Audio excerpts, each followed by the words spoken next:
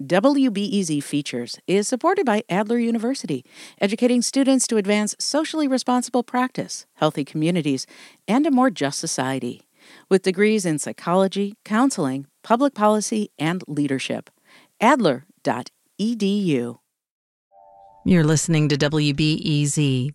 In Illinois, about 8% of the population does not speak English very well, and that means for many immigrant communities in the state and region, language is a barrier to accessing and engaging with their new government. They have a hard time getting basic services, much less participating in civic life. As part of our Democracy Solutions Project, WBEZ's Esther Yoon-Ji Kang takes a look at the challenges and opportunities in improving language access.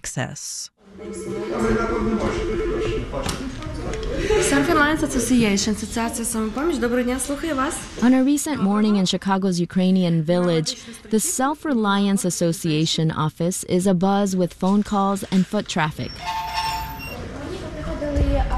Some Ukrainian immigrants call in to get help applying for work authorization permits.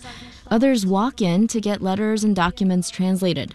For Darina Semenets, the group was a much-needed help when she arrived in Chicago as a refugee 8 months ago. Many people don't know English, and it's a big problem first time. She's among thousands of Ukrainian refugees who have arrived in the area since last year. Semenets has found a home here in the Ukrainian Village, and now a job with a very organization that helped her. I started working in self-reliance associations and helped the Ukrainian people. Applying for social security, work permit, medical insurance, and other programs. According to the Census Bureau, about 1 million people in Illinois don't speak English proficiently. Their native tongues include Spanish, Chinese, Polish, Tagalog, Arabic, Hindi, and other languages. And they need the help of groups like the Illinois Coalition for Immigrant and Refugee Rights. Brandon McGee oversees partnerships with the state for the coalition. He says community groups help immigrants access food stamps and health care and find jobs and schools. They provide that link, they interpret, they translate. They also advocate for their clients directly in the local state benefit offices. McGee says giving immigrants language help to access public benefits is crucial to democracy. That's important for them getting on the road to self-sufficiency, which essentially brings you into a much closer level of civic engagement, which leads to voting and all of the empowerment that comes with that. As it stands, the state and cities rely on community groups to do the heavy lifting with language access.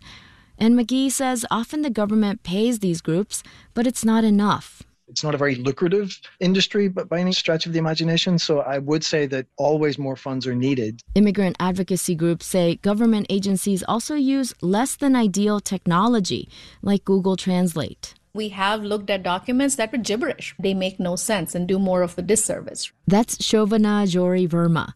She leads SAPRI, a Chicago-based think tank focused on South Asian immigrants. Her group was part of a coalition last year that advocated for more language help from Chicago's Board of Elections, pushing the agency to update its website in key Asian languages and to add more bilingual poll workers on Election Day.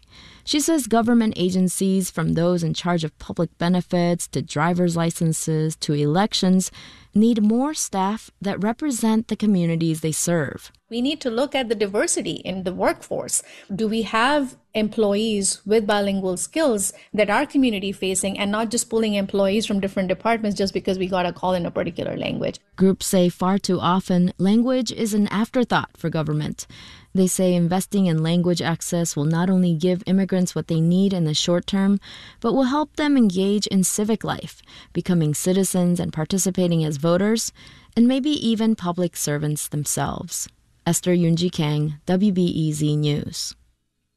This story is part of the Democracy Solutions Project. It's a collaborative effort among WBEZ, the Chicago Sun-Times, and the University of Chicago's Center for Effective Government. Together, we're examining critical issues facing our democracy in the run-up to the 2024 elections. This is WBEZ.